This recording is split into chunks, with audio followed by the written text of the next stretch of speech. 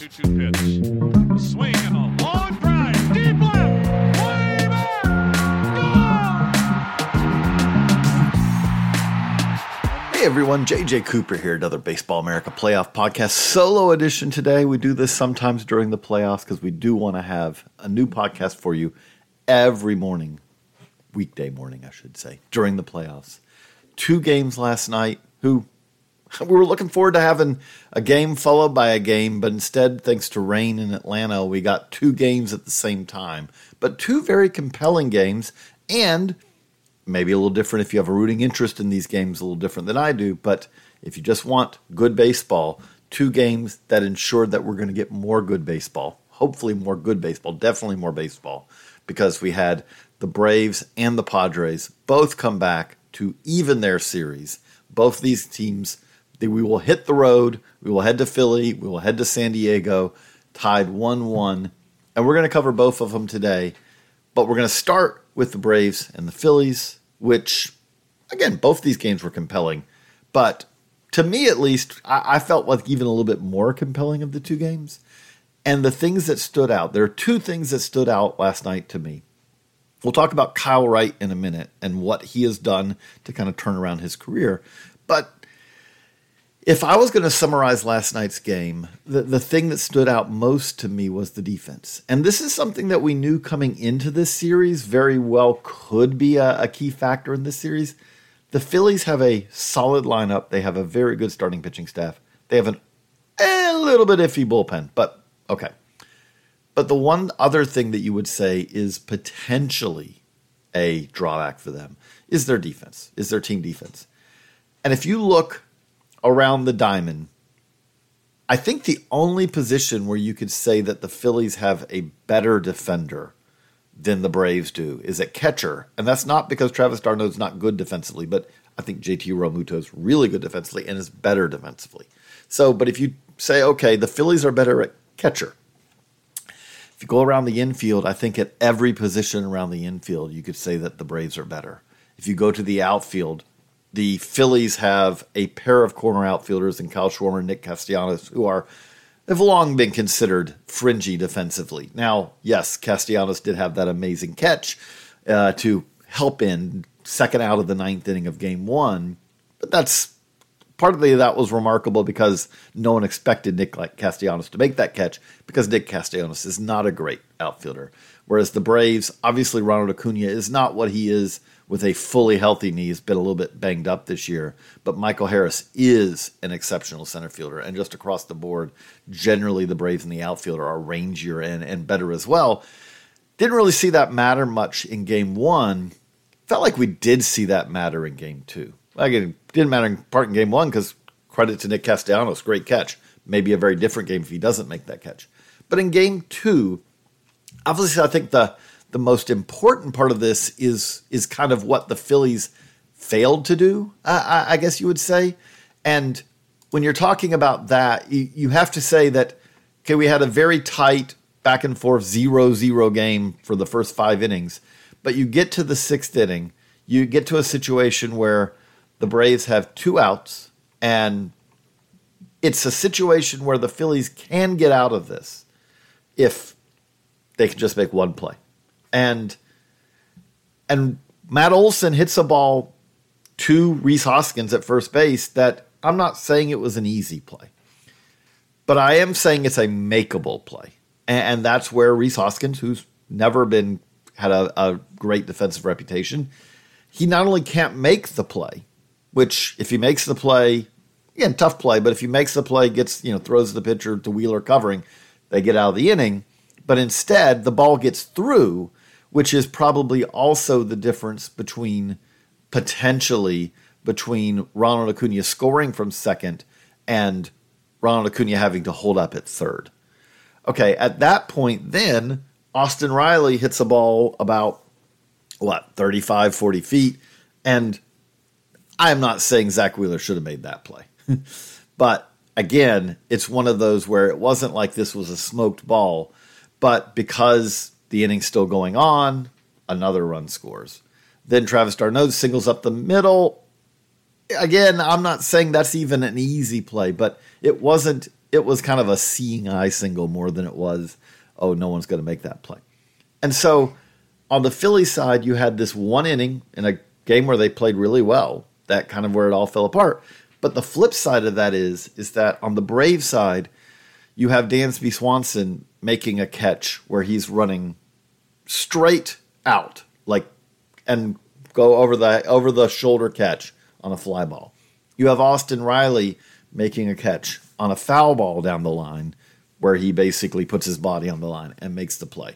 You had the Braves making excellent plays defensively in a game where if the Phillies defense was just a little bit better, it may have remained a 0-0 game, and who knows what happens if it goes to extra innings in that situation.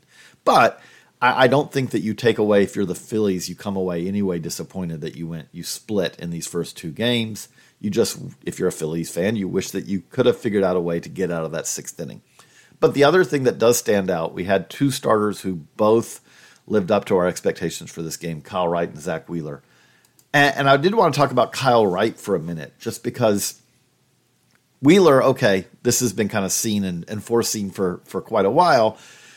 Wright has been much more of an open question. And the interesting thing about that is you go back to, he was an ace at Vanderbilt. You go back to the 2017 draft, and he was the 5th pick overall, one of the best pitchers in that draft class. And if you look at Wright's minor league career, it's very much lived up to those expectations. What was fascinating is how he just until this year was not able to take his success in the minors and translate it into the majors. And I'm not going to go granular on this podcast on what he's doing differently. I'm just going to focus on one rather important thing, which is in the minors, Wright always had at least average command and control. And for some reason, that did not translate to the majors until this year. If you look at the season he had this year for Atlanta, 21-5, which, by the way, 20 plus wins, obviously very difficult to do these days, but 21-5, 3.19 ERA, 2.65 walks per nine, 8.7 strikeouts per nine, 1.16 whip. It's not all that different than the season that he had in Gwinnett, at AAA Gwinnett last year, as he tried to figure out a way to kind of put what had been effectively 3 years of major league struggles behind him. 3.02 ERA at Gwinnett, 2.9 walks per nine, 9 strikeouts per nine, 1.18 whip. It was a very similar season. But the key thing is that in 2018, it's just a few appearances, but he walked 9 per 9 at the major league level. In 2019, he walked 6 per 9. In 2020, he walked 5.7 per 9. In 2021, he walked 7 per 9.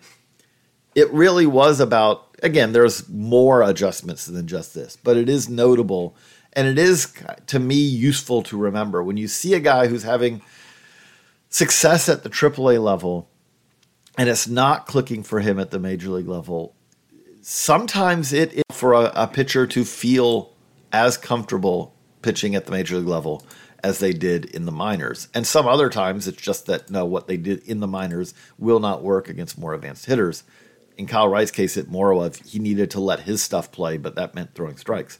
It is notable also with that, it's a reminder that that prospect development is not always linear. If we were talking about Kyle Wright a year ago at this time, we would say that he'd shown flashes, but it would also have been a very disappointing development. If we were talking about Keston Hiura, another top 10 pick in 2017 a couple of years ago, we'd have said, oh, well, he looks like one of the best picks of the 2017 draft. And here you have Hiura, who had an excellent season in Milwaukee in 2019, while Wright was really struggling at the major league level in his kind of first regular exposure to the big leagues.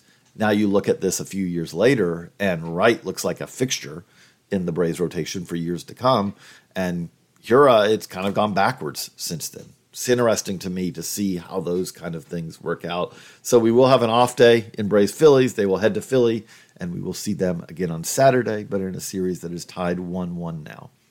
We're going to also talk about Dodgers Padres, but first, we're going to have a quick break. Everybody in your crew identifies as either Big Mac Burger, McNuggets, or McCrispy Sandwich. But you're the Filet-O-Fish Sandwich all day. That crispy fish, that savory tartar sauce, that melty cheese, that pillowy bun. Yeah, you get it. Every time. And if you love the Filet-O-Fish, right now you can catch two of the classics you love for just $6. Limited time only. Price and participation may vary. Cannot be combined with any other offer. Single item at regular price. Ba-da-ba-ba-ba. And we're back. So, Padres-Dodgers last night. We do have the Padres evening up the series. We had, again, another very solid pitching matchup. I don't think I'll ever look askance at Yu Darvish versus Clayton Kershaw. But the thing that stands out to me about last night for that Dodgers-Padres series, yes, you had Darvish on the mound, you had Kershaw on the mound. But you also, at the end of the day, ended up being a battle of bullpens because after 5 innings, 3-3, both starters exit the game. Now we're in a battle of the bullpens. And what I wanted to talk about from last night's game, from that perspective, is the work that we got from the Padres bullpen, which most notably was from Robert Suarez and Nick Martinez, followed by Josh Hader. And yes, Hader is a big name, obviously been one of the best relievers in the National League for a number of years, traded this year, kind of lost his way, came back. Seems to be back on track now. Big stuff. You already knew that. But the thing that I do want to touch on is, and this is, to me, this is a way that the Padres and some other teams have found a little advantage on some other teams, is scouting the Pacific Rim, scouting Japanese, Korean baseball, but especially Japanese baseball very well, because as you listen to these broadcasts, it may sound like that Suarez kind of has come out of nowhere, and I think that that's a little bit of a misnomer because, yes, he was originally in the Mexican League, and then he went to Japan in 2016.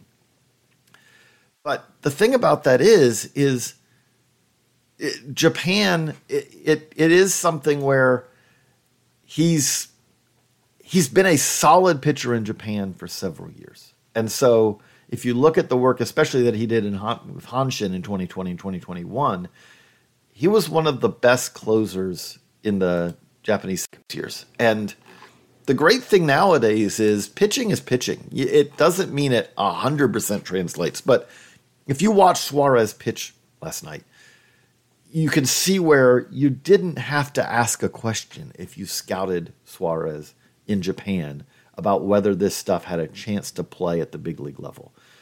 Suarez in 2021 had 42 saves for Hanshin, had a 1-something ERA, struck out a batter an inning basically and walked no one. 58-8, I believe it was, in 62 innings. So that's a great reliever. And great relievers in Japan can translate into to the U.S., as we've seen before. And by the way, if you're wondering, like, okay, well, are there other examples of that? How about the guy who followed him, and Nick Martinez? Yes, Nick Martinez had much more of a more normal development curve where he was in the Rangers organization for a number of years. But at the end of the day, he also kind of had to go to Japan to find his way to kind of get established, which often is kind of the road of the pitcher, the 4A pitcher who's never going to figure it out enough to make it work at the big league level, but can get a nice paycheck in Japan. But the other thing it can do is it can help fill in that last missing piece. And in Martinez's case as well, that is what happened. If you look at what he did last year, if you look at what he did, he was a very solid pitcher, starter for SoftBank last year in Japan, in the Pacific League. And the Padres saw what he did and saw how that would translate, which made him a very valuable swingman who could start, who could relieve. He's done a little bit of both during his career. And to get that kind of value, to get the value of two pitchers who are going to pitch some of the most important innings that you're going to have all year on a team of stars. I mean, that's obviously what the Padres are doing. You talk about Darvish, Manny Machado, one of their stars had a great game. Jake Cronenworth kind of broke out a little bit last night. Nice home run. But the Padres are not only going to be able to succeed if they just go with stars. You have to fill in pieces around that. And it is notable to me that they managed to do that last night. They managed to do that with a couple of relievers who, I don't want to make it sound like free talent, but largely is. Like overlooked talent. How about that? Overlooked talent that was pitching in Asia, that was pitching in Japan.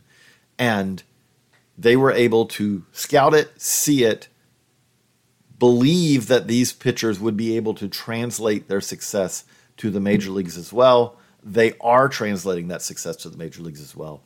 And that's why we're sitting here at 1-1 as they'll head to San Diego. It's been a while since there's been a playoff game in San Diego.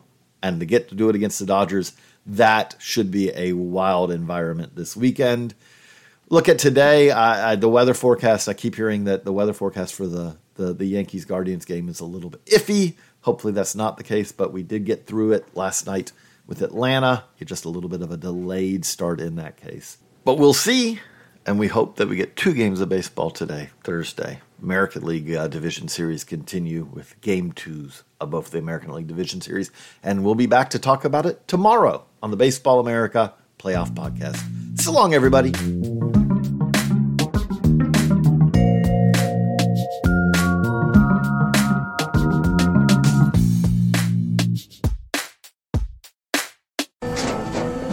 After the end of a good fight, you deserve an ice-cold reward.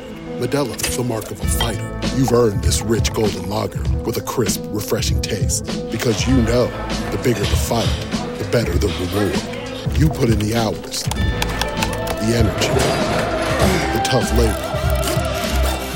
You are a fighter, and Modelo is your reward. Modelo, the mark of a fighter. Drink responsibly. Beer imported by Crown Imports, Chicago, Illinois. Everybody in your crew identifies as either Big Mac Burger, McNuggets, or McCrispy Sandwich. But you're the Filet-O-Fish Sandwich all day. That crispy fish, that savory tartar sauce, that melty cheese, that pillowy bun. Yeah, you get it. Every time. And if you love the Filet-O-Fish, right now you can catch 2 of the classics you love for just $6. Limited time only. Price and participation may vary. Cannot be combined with any other offer. Single item at regular price. Ba-da-ba-ba-ba.